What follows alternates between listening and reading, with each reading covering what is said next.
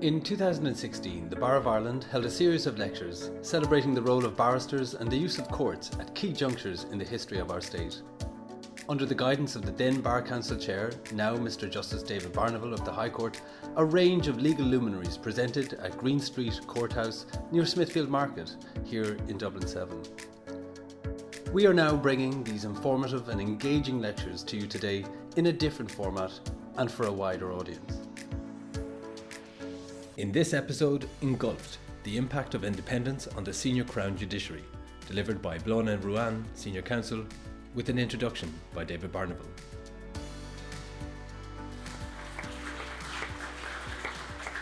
Good evening, everybody. Thanks very much again for coming. Many of you are here on a repeat visit to the next instalment of the Green Street lecture series.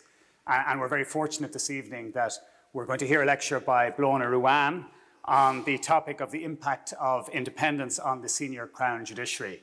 I know I've heard Bláthna speak about this topic before, and I've read what Bláthna has written about this before. It's absolutely fascinating, and we are in for an excellent lecture. I've been told to keep this introduction extremely short and to say nothing else, so please welcome Bláthna Ruane.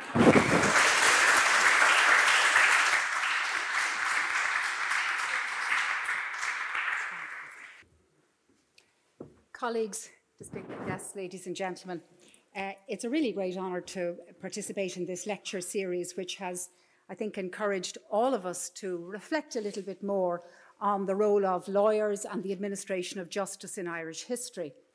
And I thank the Bar Council for the invitation to do so.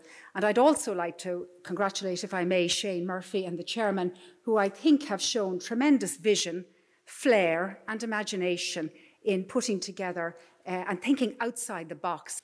Many of the lectures to date concern personalities and cases that reflect the problems created by British rule in Ireland. And this evening I'd like to focus on a very small group of men who in their time were practitioners at the bar. Their political work led to their appointment as senior law officers, whether as Solicitor General or Attorney General, or sometimes their elections as MPs. And that in turn culminated in their appointment to the senior positions of the Irish bench. That was the classic career path of the Senior Crown Judiciary. They were, however, a little different to the elite of several generations of barristers throughout the 19th century, whose appointment to the bench was determined by the British Conservative or Liberal parties. Their support for unionism or constitutional nationalism decided whether they would reach high legal office, whether as law officer or as a judge. However, unlike many of their tribe, those I will speak to you about this evening were unfortunate enough to be senior judges just at the time when the legal edifice to which they were attached crumbled around them as a result of the Anglo-Irish Treaty. Theirs is not a happy tale, but it provides an interesting example of the clash of political and judicial cultures in a revolutionary era, and an insight into the circumstances in which the senior judges, who were used to operating at the top of the pyramid, lost their status as high office holders in the British administration in Ireland. The judiciary, of course, was a vital component of British rule in Ireland. The senior judges were appointed by the Crown and were often referred to as the Crown or the King's judiciary. And some of the judges themselves regarded themselves as having a contract with His Majesty. Now, after the Government of Ireland Act in 1920, the legal administration of Ireland was divided as between North and South. So, by the time of the treaty in December 1921, the South had a High Court of Appeal, exercising appellate jurisdiction from the King's Bench and Chancery divisions, and there was also an equivalent structure in the North.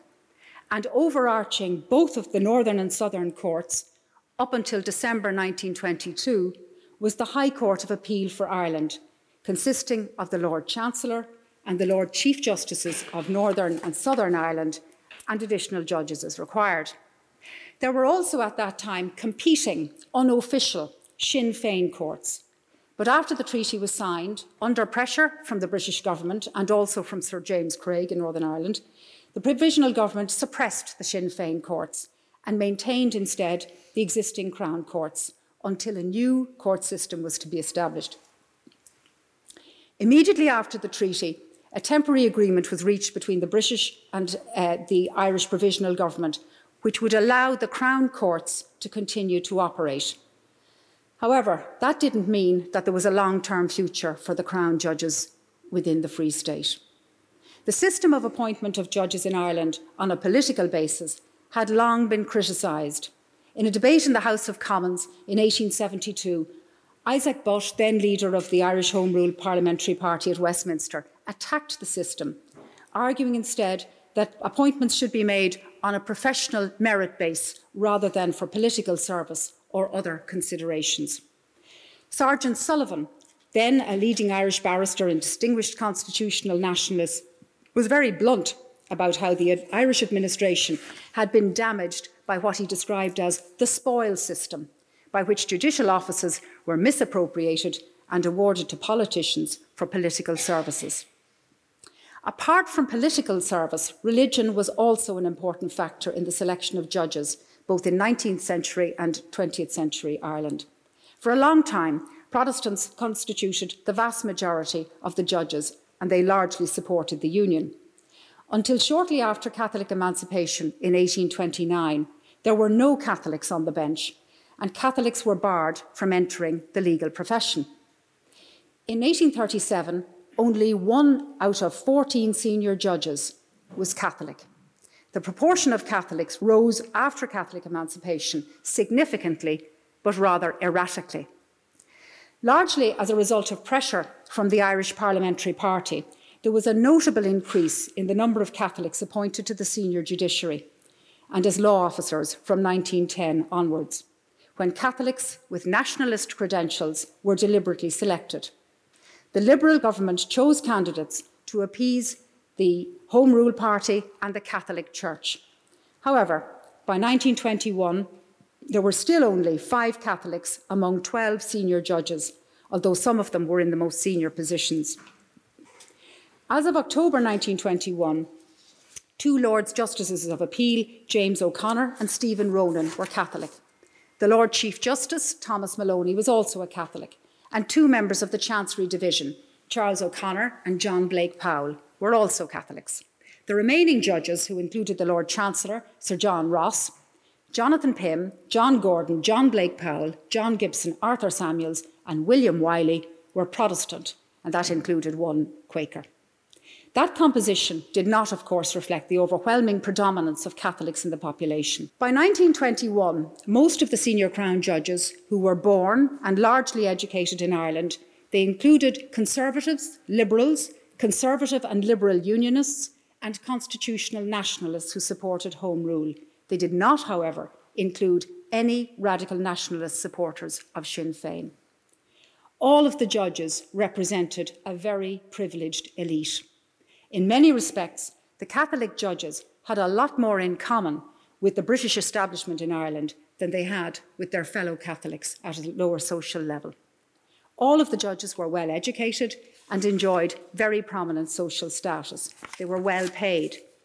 Most of them lived in grand style around Merrion and Fitzwilliam Squares. The Lord Chancellor, Sir John Ross, lived in a large mansion house out in Oatland, Stillorgan, having retired there, having moved from Fitzwilliam Square. Another notable feature, very notable feature, of the Senior Crown Judiciary in Ireland was the extent of the very valuable patronage that they enjoyed. As senior judges, they could appoint persons to the administrative staff of their own courts. This allowed them to appoint family members to court positions, and Dodd, Pym and O'Connor each had a son acting as registrar of his own court. Such was the value of their patronage that when making his claim to the British Treasury in 1924 for loss of office, following his retirement after the establishment of the new courts, James O'Connor claimed compensation for his loss of patronage. He claimed that a position within his patronage was of some family advantage. His circuit registrarship was worth £300 a year, and this position was held by his son, who was a young barrister. Overall, by December 1921, despite the number of Catholics in their ranks, In their political, religious, and socio-economic composition, the senior judges did not reflect in any way the large part of the Catholic population, which was by then increasingly radical nationalist.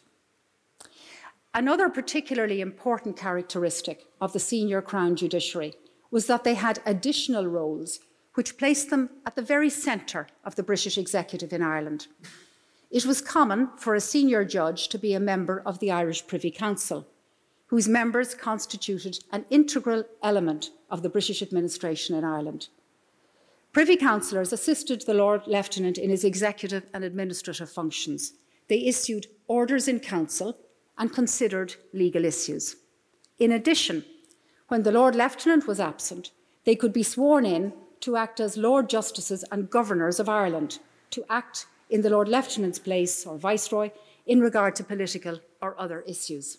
Thus, for example, on the 26th of May 1916, in the aftermath of the 1916 Rising, Lord Chief Justice Cherry and Mr. Justice James Wiley, who were then Lords Justices and Governors of Ireland, issued a proclamation continuing the state of martial law throughout Ireland. These extrajudicial functions involved them thus directly in the executive responsibilities of the British administration. Apart from the executive activity associated with their formal judicial roles, other informal political activity by the judges occurred, although this was sometimes behind the scenes. During the War of Independence, the Catholic Lord Chief Justice James O'Connor was deeply involved with the Catholic clergy in arranging a truce. He met Lloyd George in Downing Street for that purpose, as well as being involved in facilitating secret discussions between Craig, Carson and De Valera, organised at times from his own home in Northumberland Road. Judge William Wiley gave political advice to the Lord Lieutenant while a judge. Judge Samuels, former Attorney General, gave political advice to Lloyd George. Even though the judges, in exercising their judicial functions, enjoyed formal independence, it's quite clear that their judicial culture at that time inevitably associated them with the interests and mindset of the executive in a manner which made real distance from executive interests and the appearance of that virtually impossible. Even one of their number, James O'Connor, felt compelled to recognise the existence of at least some political bias and the bad image of the old judicial system when he said, "Political corruption is unknown, and the intrusion of political bias has been less common than popular opinion supposes." The Crown judges were deeply resented by senior radical nationalist lawyers, and their appraisal was very far from the critical but ultimately affectionate view of the likes of Maurice Healy in the well-loved tome, The Old Munster Circuit. Their comments were visceral. Two future senior judges of the Free State, who had a critical impact on the way in which our judicial system developed, had extreme distrust of the Crown judges. Hugh Kennedy, then the first Attorney General and later first Chief Justice, lambasted them in 1923 in a letter to W.T. Cosgrave, then President of the pro-treaty Executive Council. Kennedy referred to our evil experiences of the bench in the past, its bad repute and position as an enemy institution in the eyes of the people. He commented on their political roles as Privy Councillors and Lords Justices and Governors of Ireland, saying, "All of this was a flagrant violation of one of the fundamental principles of the British Constitution that we were supposed to be enjoying, namely the principle of judicial independence of the executive." Kennedy pointed out that, by way of example, the proclamation suppressing Sinn Féin had been signed by judges. He vividly encapsulated the reality of the two aspects of the judges' roles, saying, "A judge might drop into the castle of a morning on his way to court and, as part of the executive, make an order in council, and then go on to the bench and try an issue as between the executive and the people." Kennedy also criticised the involvement of the Lord Chief Justice Thomas Maloney, who was a Catholic and a constitutional nationalist, for his participation in the opening of the Parliament of Southern Ireland in 1921 under the highly controversial Government of Ireland Act, at a time when Maloney was also adjudicating in habeas corpus cases during the War of Independence. Cosgrave took on board Kennedy's criticism of those dual roles and referred to it critically in the Dáil subsequently. George Gavin Duffy, the last of the Irish negotiators to sign the treaty and future President of the High Court, also made his distaste for some of the Crown judges crystal clear. He referred in 1922 to the corruptness of the Crown judges, whose attitude he claimed had led to the creation of the Dáil courts. He described them as having repeatedly proved themselves crooked in regard to the grant of relief by way of habeas corpus. He even suggested that the Lord Chancellor or the Lord Chief Justice might resign in order to facilitate a short-term appointment of a friend in his place for the purposes of accruing a valuable entitlement to a judicial pension at the expense of the Free State. Writing to the Freeman's Journal on the 19th of August 1922, Gavin Duffy publicly attacked the Crown judges. And I should interject here to say, Gavin Duffy had been a minister in the Dáil ministry following the treaty. So he was a very high-profile politician at this stage. He said, most of the Crown judges, a year or two ago, would have welcomed any opportunity of lodging our present rulers in jail, fully persuaded that there could be no better way of serving king and country. The war record, he said, of that judiciary is still branded upon the public memory. Apart from resentment of the senior Crown judges, there was also resentment of the county court judges, who were believed to have awarded excessive damages for the innumerable criminal injury claims following the Black and Tan and other aspects of the War of Independence, which were given large, as they saw it, compensation at the expense of the ordinary taxpayer. There was also bitterness towards the lowest judicial rank, the notorious resident magistrates, or removables, who, although based in particular districts, were removable or transferable at the will of the executive if a strong-minded man was needed elsewhere. A good deal of the raw feeling within Sinn Féin towards the Crown judiciary was because of critically important judgments related to convictions carrying a death sentence or penal servitude, which were delivered by them at the height of the War of Independence. There was a particularly notorious decision of R. V. Allen, given in February 1921, in which the King's Bench Division unanimously accepted that in a state of war, a military court enforcing martial law in a martial law area could impose a death sentence, even where there was no statutory power to do so, and furthermore that the Restoration of Order Act 1920 did not prevent that. They held that during the state of war, there was no jurisdiction to prevent the military court's action. Allen was followed quickly afterwards in similar vein in April 1921 by other unanimous decisions of the King Guard and others, and the King Ruane and Mulcahy against General Strickland. Then there was a very different approach taken by Charles O'Connor, the Catholic Master of the Rolls, in Egan and Macready, a case in which the future Attorney General, Hugh Kennedy, appeared for the applicant, Mr. Egan. O'Connor's decision on the 26th of July suggested that the earlier decisions were strongly influenced by the personal disposition and outlook of the judges. He refused to follow Allen and concluded that the military were constrained by the Restoration of Order Act 1920 and were not entitled to try the applicant, and he granted habeas corpus. Not only was the outcome, but also the approach and tone of O'Connor's judgment, which emphasised the need for a fair trial, strikingly different to that of his colleagues. He acknowledged that his King's Bench colleagues had taken a different view, and that his own professional background at the bar and experience on the bench had been on the Chancery side, whereas his colleagues in Allen had more experience in criminal law. However, he observed that he wasn't bound by their judgment and that an applicant for habeas corpus was entitled to proceed from judge to judge in the hope of obtaining an order. He maintained that it was his duty as a judge to form his own independent view and having considered the other judgments, and if he was unable to follow them, he was obliged to disagree. He quoted the powerful dictum of Coburn CJ in the Jamaica case, which had been unsuccessfully relied upon by Tim Healy, counsel for the accused in Allen, which said, "There are considerations more important even than shortening the temporary duration of an insurrection.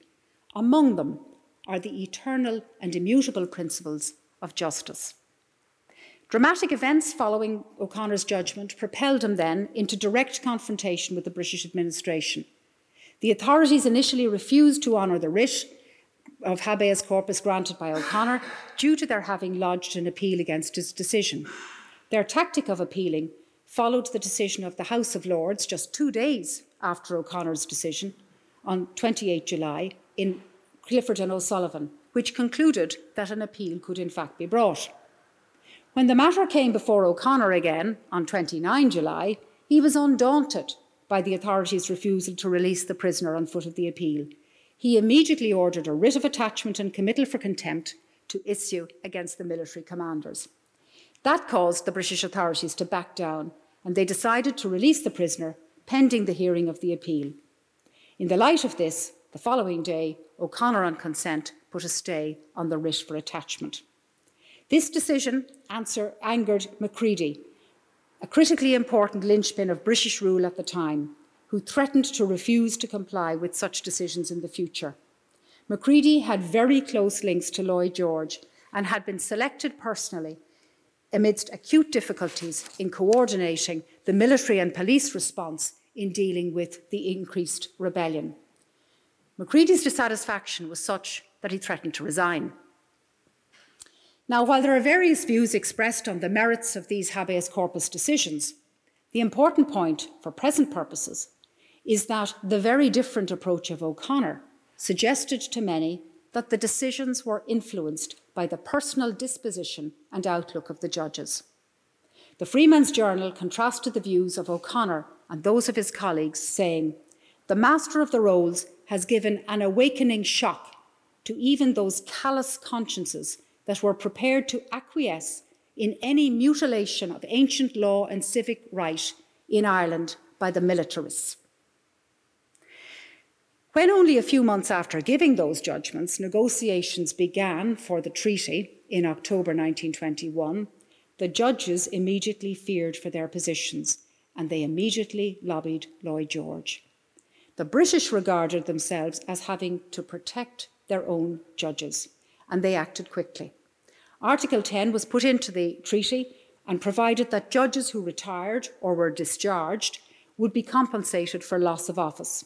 However, the detail had to be worked out later in the Constitution, which had yet to be drafted. So despite having secured that protection, a long and very difficult limbo period ensued before the Crown judges found out what that meant. There was, however, a very sharp change in the atmosphere after the treaty, when the treatyites took over. In March 1922, the Provisional Government's dismissive attitude to the Crown Judiciary was publicly expressed in the Dáil by Eamon Duggan, then Minister for Home Affairs, when he announced that the British courts had ceased to exist, having been taken over by the Provisional Government, and that they were now allowed to carry on during the transition period, pending the establishment of the Free State. The Crown judges who were worried got very little information from the Provisional Government about their intentions and had instead to rely on the British to keep them informed, and they made several representations to them. The Lord Chancellor, John Ross, who was a staunch unionist, was concerned that the Provisional Government's draft constitution could reflect their own interpretation of the terms of the treaty, which he said was very loosely framed and might be completely distorted in the Constitution. He feared that a draft constitution allowing the new Irish Parliament to remove the existing judges at will would be impossible to change if it were put to the electorate. In May 1922, the British government established a cabinet subcommittee on the position of the judges to look into the issue of suitable arrangements for them.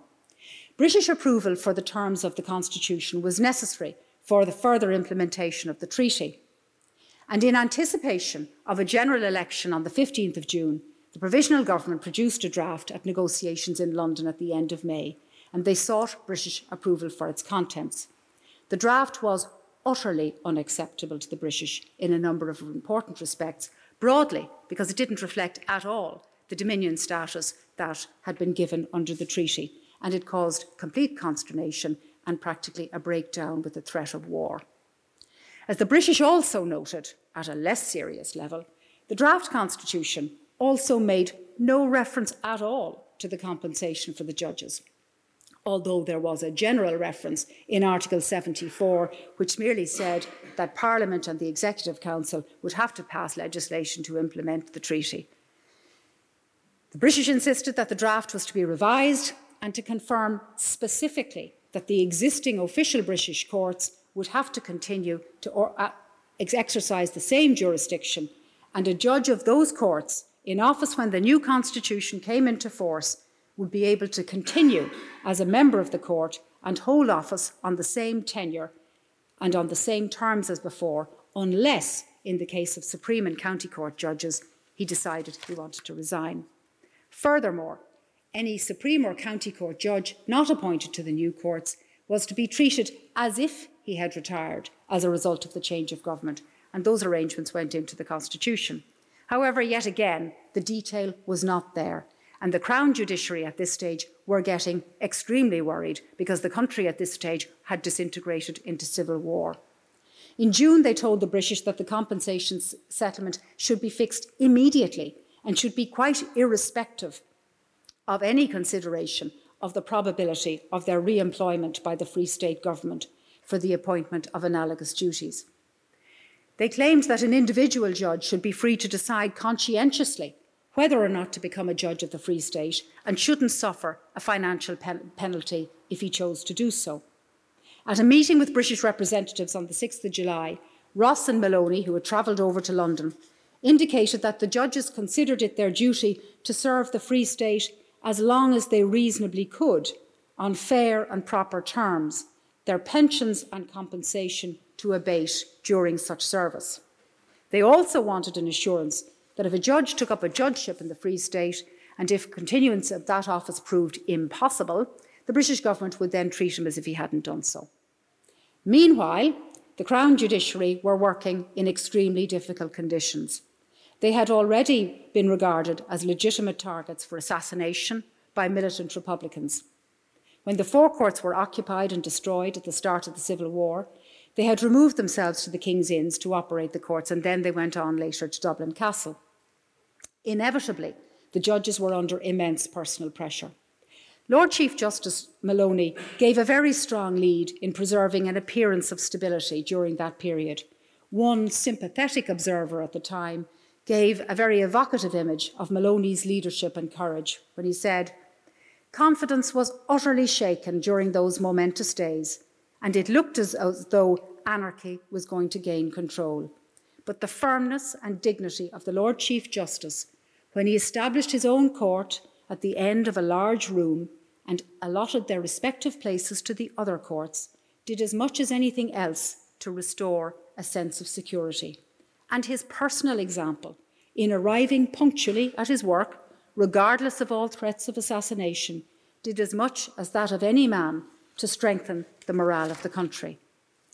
Maloney's calm and courage emerges also in an account of William Wylie, who recorded how, during the War of Independence, at a time when Wylie said they were supposed to be shot on sight, Maloney elected to go out on the assizes to Munster, which was regarded by the judges as the suicide circuit. Wylie only went, he admitted himself, because he had no choice. At one stage, when they had to transfer by train from Tralee to Cork, the special train, which carried troops and police, was threatened with ambush. Wylie recounted how Maloney calmly wrapped himself in a blanket, lay down and fell asleep, leaving Wylie anxiously wide awake, reading a detective novel for diversion. However, despite Maloney's brave public face, a glimpse into the reality of his stressed mindset emerges in a letter he wrote in May 1922 to a British official, when he admitted, "To us who live here and who are doing our best amidst difficulties and dangers to stem the tide of anxiety, there are no illusions, and we're simply awaiting to see, will the tide turn or engulf us?" Maloney acknowledged the praise for their efforts at continuing the operation of the courts in the King's Inns, but he recognised that, ironically, this had really infuriated the extremists who thought, as he said, by destroying the forecourts, they had destroyed us. He blamed the provisional government for generating hostility towards them, and he believed that they wanted him to go, and he had in any event resolved to depart if his judicial independence were compromised. The senior Crown judges were themselves well aware that the recent habeas corpus decisions had provoked huge resentment towards them, and they feared that it could lead to their removal from office. In March 1922, Ross had informed Churchill of his fear that the electorate might pressurise the Irish government to remove a judge in certain cases where the judge's decisions, though right in law, may have given offence to some of the people in recent or past times. Ross was concerned that the judges might be dismissed and even their pensions imperilled, which he believed would destroy the very palladium of British liberty, the independence of the judges, which had been practically inviolable since the time of the Stuarts. The Crown judges ascribed the ill feeling as stemming from a lack of understanding of their judicial role on the part of the Irish people. In a memorandum submitted by them to the Home Secretary in July 1922, they commented, "The Irish people have not been educated to the view that judges are above the executive and must act uninfluenced by them. There will always be the danger that a judgment in accordance with the law will prove unpopular and that the judge will be penalised therefore." The senior Crown judges thus believed that they had shown independence, and it's worth noting that despite their link to the executive in Ireland, in 1920 the Crown Judiciary had privately successfully resisted attempts by the British government to restore order by means of establishing a special tribunal comprising 3 judges to try cases without a jury. The judges refused to participate in that proposal. Although their resistance to this strategy suggested an independent attitude towards the executive, the reality was that there was considerable ill feeling amongst the radical nationalists towards them. They don't seem to have realised that apart from the habeas corpus cases, their structural connections with the executive meant that to the scrutinising eyes of Kennedy, Gavin Duffy, Cosgrave and the like, they could never be regarded as having been independent. Just like Maloney, Ross was likewise feeling the pressure personally. He believed his own resignation would be called for, and by August 1922, he sent a memorandum to the British Lord Chancellor in which he set out his personal stall, outlining in a CV his own skills, which he argued equipped him for a variety of other legal work in a British context. In September, he described the judges as being in a state of great anxiety as regards their future, and he perceived anarchy and Bolshevism everywhere. Ross was right to be concerned. When the arrangements were finalised in December 1922, his own position as Lord Chancellor was abolished overnight. In October 1922, the British Cabinet Subcommittee on the Position of the Judges began to focus on the detail of the compensation proposals, and they drew up draft arrangements. However much the British wanted to protect their judges, the draft proposals reflected the emerging cold reality of the cost implications of compensation. The British cast a canny eye on what the compensation would involve and ensured that there would be no chance for overpayment.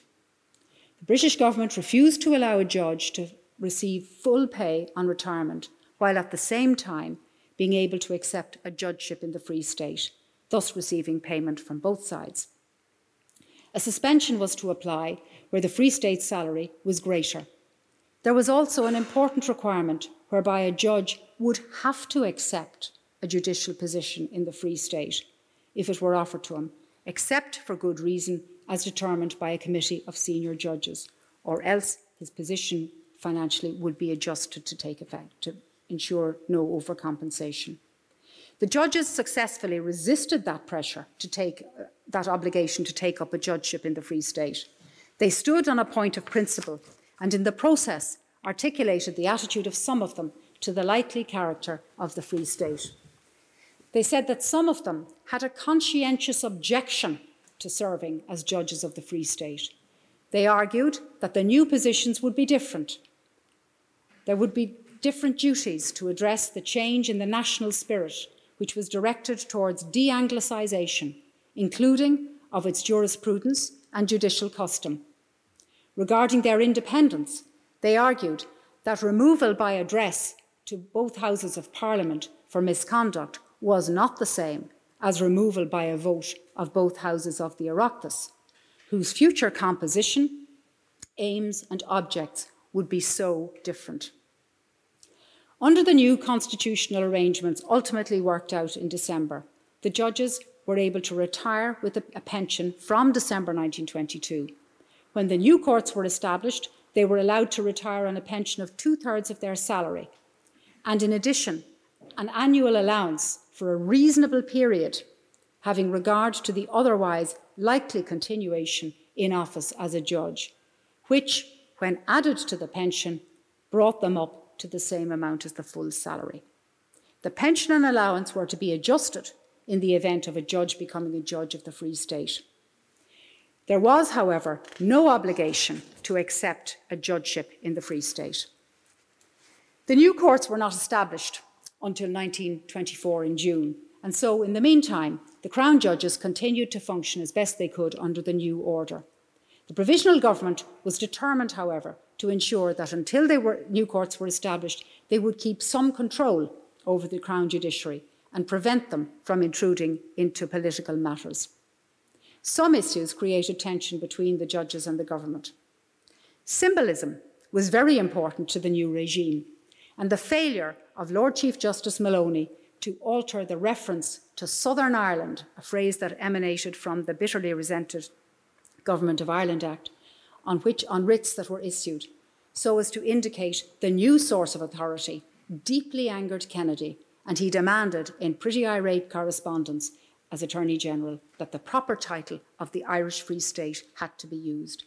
There were also territorial spats over the ownership of the Lord Chancellor's mace and the appointment of a court stockbroker. Of more substance was the difficulty that arose in November 1922 over the transmission of land registry documents by Maloney to Belfast. That created deep hostility, and Cosgrave himself launched into the fray and intervened to stop it.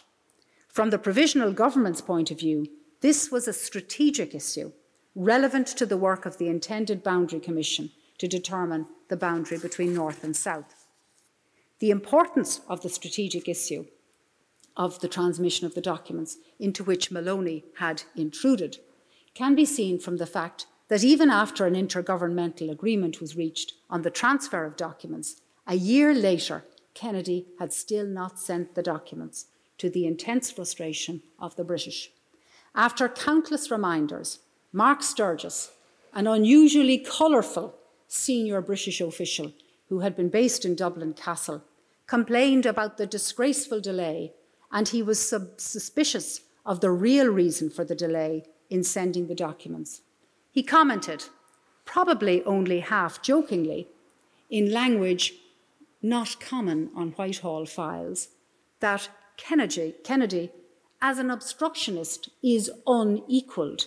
He just sits down on things like a great fat frog and doesn't get up again. Ironically, at a jurisprudential level, there was relatively little friction between the executive and the Crown Judiciary. Judicial challenges to military action were reduced in the initial phase of the Free State because the courts had already concluded that there was a state of armed rebellion in the state, and that remained the position until August 1923. 3 particular cases need brief comment. First of all, November 1922, Charles O'Connor gave another extremely important decision which was politically favourable to the provisional government at the height of the civil war in the Childers case. There, he refused an order of habeas corpus and held that there was still a state of war in existence, thereby validating Childers' trial by military court, which led very controversially to Childers' execution shortly afterwards. In another important decision in 1923, in the King Murphy and the military governor of Mountjoy Prison, there was a challenge to the validity of the manner of summoning the new Senate. O'Connor upheld the procedure that had been adopted. Had that challenge been successful, it could have proved extremely embarrassing and indeed politically destabilising for Cosgrave's government. However, in contrast, in one case, there was very sharp confrontation between the judges and the government. In 1923, Cosgrave's government had passed legislation to prevent the release of 12,000 Republican prisoners at the end of the Civil War. And in July-August 1923, the King, O'Brien and the governor of North Dublin military camp saw a prisoner seeking habeas corpus. Kennedy himself, as Attorney General, appeared on behalf of the authorities in answer to the writ. He didn't get a very friendly response. Lord Chief Justice Maloney and Lord Justice Ronan were scathing about his arguments and rejected his claim that the legislation prevented the release. They effectively lectured him on the provisions of the Constitution in which he himself had taken an important part in drafting. The effect of their decision was that the government was obliged at ultra-short notice to pass emergency legislation to prevent the release of the prisoners under cover of a special declaration that such legislation was necessary to preserve public peace and safety. When the new courts were established in June 1924, the important question came up as to the appointment of the new senior judges. Few of the remaining senior judges were reappointed. 3 senior Crown judges had died in the intervening period since the treaty: Gordon, Gibson and Blake Powell. Some of the others were by then too old in any event, because the new system now imposed an upper age limit of 72 for the first time. Only 2 were asked to serve, but it seems unlikely that many of them would have been willing to accept a position in any event. Another limiting factor was the fact that the Constitution required the judge to take an oath upholding the Constitution, and given that that Constitution reflected the treaty and Dominion status, it wouldn't necessarily have been very palatable to committed Republicans or Unionists. Cosgrave was to claim years later that judicial appointments at that time were made in order of merit and precedence. While there were doubtless many reasons which influenced the selection, it is nonetheless striking that most of those former judges who were selected by Cosgrave's government for the superior courts were not obviously hostile to the new regime. The Catholic Master of the Rolls, Charles O'Connor, was offered the second most senior position in the new judiciary. The rather political view of our friend Mark Sturgis from Dublin Castle was that O'Connor had positioned himself well with the new regime. Another appointee was William Wiley, who had helped to further peace negotiations leading to the truce in 1921 and favoured Dominion status. He continued as a Judicial Commissioner for the Land Commission. He hadn't been involved in the Allen case during the War of Independence. Furthermore, although prosecuting in the 1916 trials, he had helped out Cosgrave on procedural issues in the absence of a defence counsel and allowed Cosgrave the benefit of his impartial assistance. A county court judge, William Johnston, a Dubliner of northern extraction, a Presbyterian and friend of Kennedy, was appointed to the High Court. He had also made clear his political allegiance to the new state, having sent a political subscription to his friend Kennedy, who then passed it on to Cosgrave. The political outlook of another Catholic appointee, Thomas O'Shaughnessy, formerly the last recorder of Dublin, was the Chief Magistrate of Dublin, who sat here in Green Street, is less clear, but he's likely to have been a unionist. But it was always envisaged that his time on the bench was going to be very short because he was already very old, and in fact they brought in a special amendment to the Courts of Justice Act to allow him to go on to 75 if he wanted. As I sit here, where he sat for so many years, he was appointed in 1905, it would probably be remiss to pass too quickly over Judge O'Shaughnessy without saying something more about him. Born in 1851, he was the son of a solicitor, educated in Belvedere and Queen's College, Galway. Called to the bar, 1874, took silk, 1889.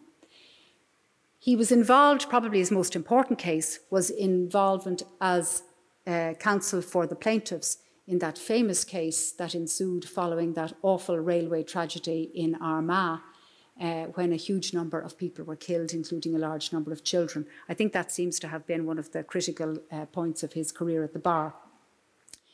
He became a member of he was appointed recorder, 1905.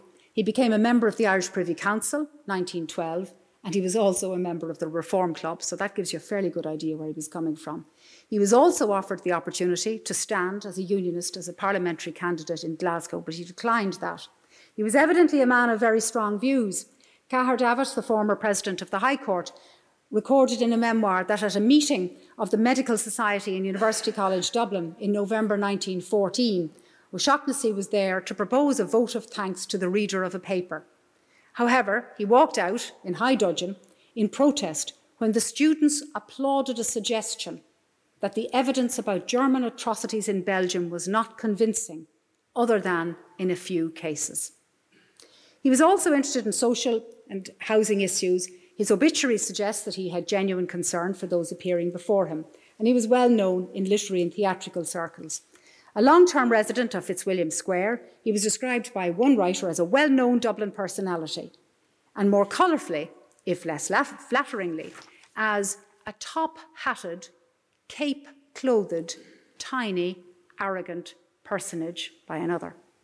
Like his senior colleagues, O'Shaughnessy had serious concerns for his own personal safety. This emerges from a memorandum on an official state file which recounts a minor event that took place here in Green Street in October 1922. In the midst of his day's work, sitting here listening to cases, O'Shaughnessy's mind was also directed to arrangements to ensure that he would be entitled to retain possession of an automatic pistol and ammunition which he had been given permission to hold by General Boyd, the commander of the Dublin District Division, at the height of the War of Independence in January 1921. The memorandum on the file is addressed to the Minister for Home Affairs and was written by Inspector McGarry of the Dublin Metropolitan Police, who wrote, "With reference to enclosures attached, I beg to state that on the 13th inst, while I was at the Criminal Sessions Green Street Courthouse, the Right Honourable the Recorder handed to me the envelope containing copies of a permit dated 21st January 1921 and granted by General Boyd, and he requested me to have them forwarded to the proper authority so that he will have legal authority for keeping same in his residence at 64 Fitzwilliam Square. The file states that no permits will be granted to civilians, but I would respectfully suggest to the Chief Commissioner that his Lordship is an exception." Permission was duly granted. The authorities clearly recognised that O'Shaughnessy was a potential target, and within a matter of weeks, Liam Lynch, the arch-Republican, had issued orders for the killing of the senior figures associated with key political institutions, and the TD Sean Hales was killed within a matter of weeks on his way to the Dáil. O'Shaughnessy lasted only a year as a High Court judge, and he retired in 1925 on his 74th birthday and was knighted in the New Year's Honours List of 1927 for his public service. Apart from those appointments of former Crown judges, Cosgrave's government also appointed new blood. 3 other Catholics: obvious candidate Chief Justice Hugh Kennedy, President Tim Sullivan, who had assisted Kennedy in some of the important political trials, including that of Childers, and James Murnaghan. They also appointed a Protestant and former Unionist, Gerald Fitzgibbon, to the Supreme Court, and James Creed Meredith, a Protestant who unusually was a prominent radical nationalist in the High Court. Fitzgibbon had shown as a TD during the interim period when the Constitution was adopted and right through to 1923, that he would give loyal support to the government, not because he really liked them, but because they were a force of law and order, and he couldn't possibly tolerate the breakdown of law and order in society. That meant that the new superior courts included 4 non-Catholics, originally from the Anglo-Irish or Southern Unionist tradition, and out of a total of 9 positions, just 5 of them were Catholic. The appointments made of some former Crown judges were politically safe for Cosgrave's government, and they gave a limited but nonetheless politically useful continuity with the old judiciary. They also reassured both the sizable southern unionist minority population and the British, who were watching everything, but in a way that was unlikely to give rise to any politically based judicial resistance to Cosgrave and the new state. They also sent an important signal of religious tolerance. Indeed, Kennedy later asserted confidently in 1928 that although the population of the Free State was largely Catholic, the majority of the judges of the High Court were Protestants. But he said, the courts have the confidence of the people, and nobody cares what the religion of the judges is. In the wider context also, the appointments echo some of the appointment of many non-Catholic Southern Unionists to the Senate, the upper house of the newly established legislature in 1922, to facilitate their involvement in the new administration. One of the most notable of these was James Campbell, Lord Glenavy, who was later elected Cathaoirleach chairman of the Seanad, a position he occupied till 1928. Glenavy had been very strongly associated with Ulster Unionism and had previously held the positions of Irish Attorney General, Irish Lord Chief Justice and Irish Lord Chancellor.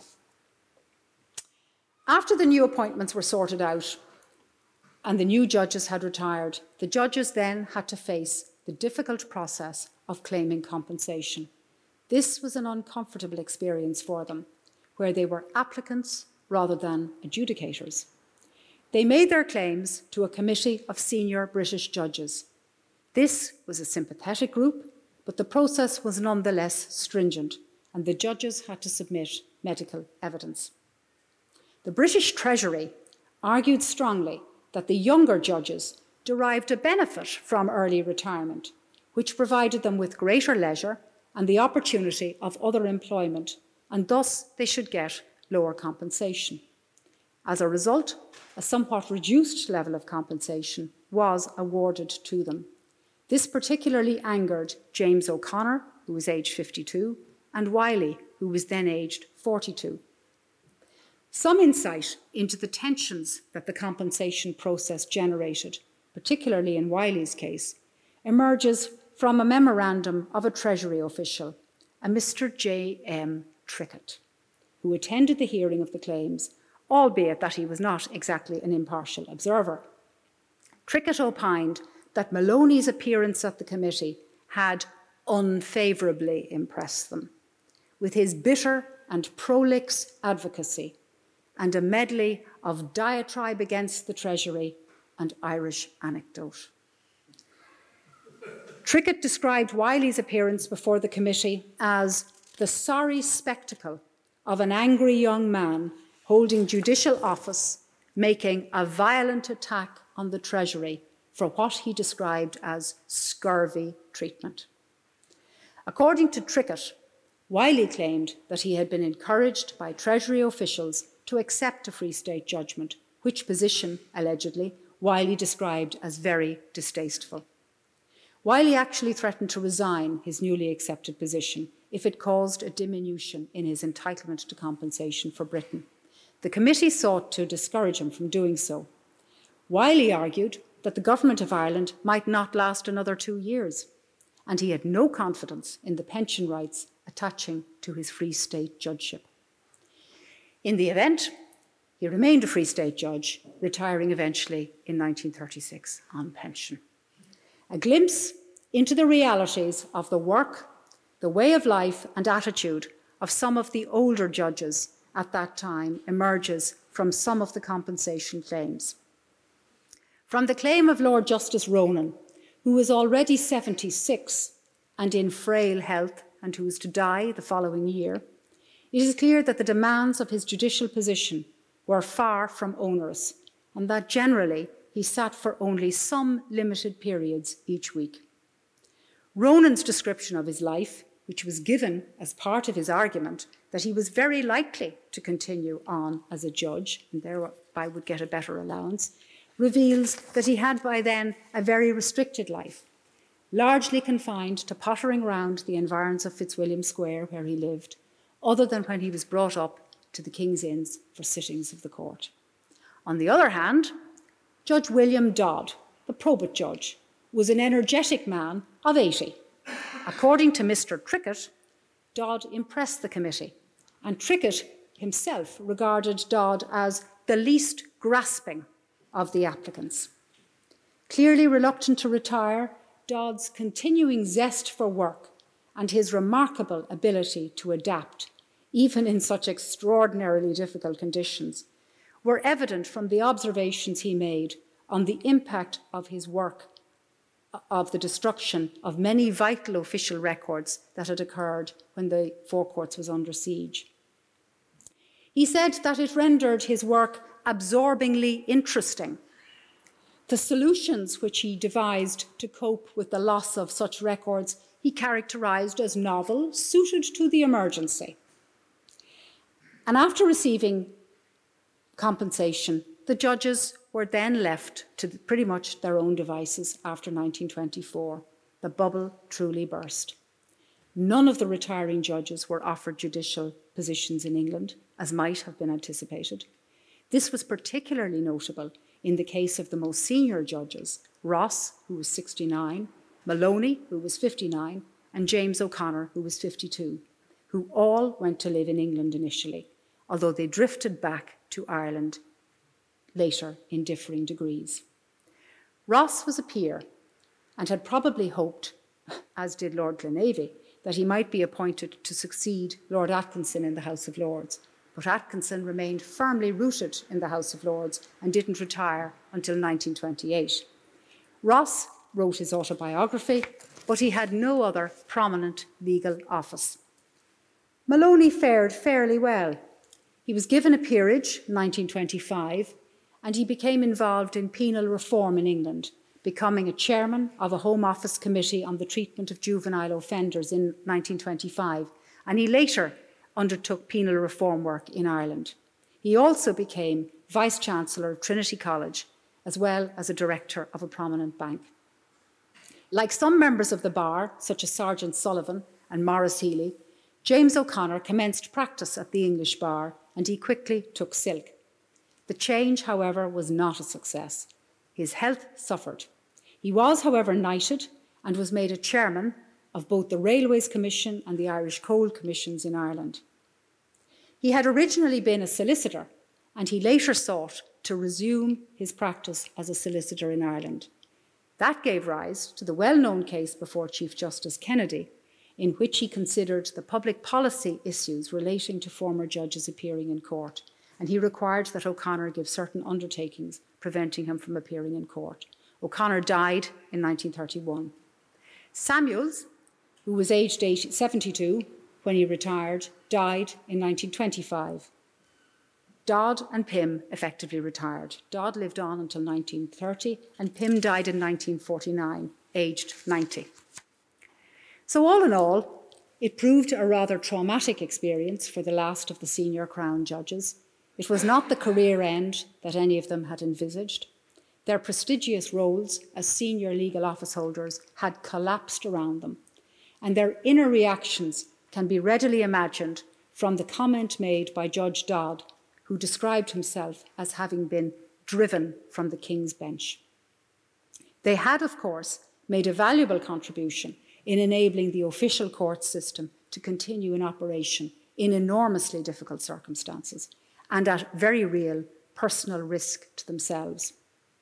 This helped to provide the country with some degree of stability, and also provided an affirmation of the rule of law at a very critical time.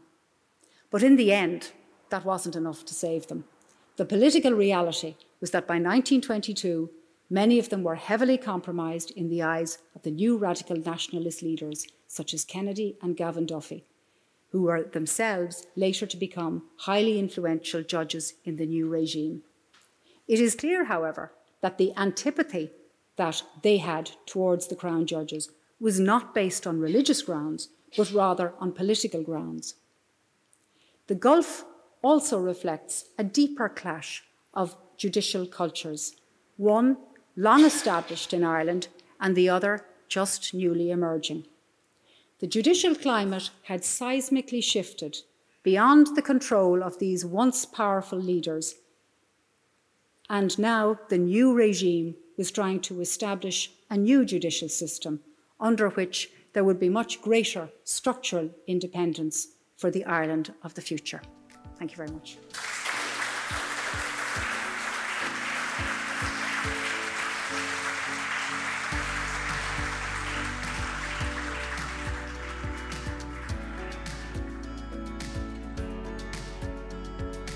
You've been listening to Bláthna Ruane, Senior Counsel, deliver her lecture on the impact of independence on the Senior Crown Judiciary as part of the Green Street Lecture Series in 2016. We hope you've enjoyed it. For more of these lectures, log on to lawlibrary.ie or wherever you get your podcasts.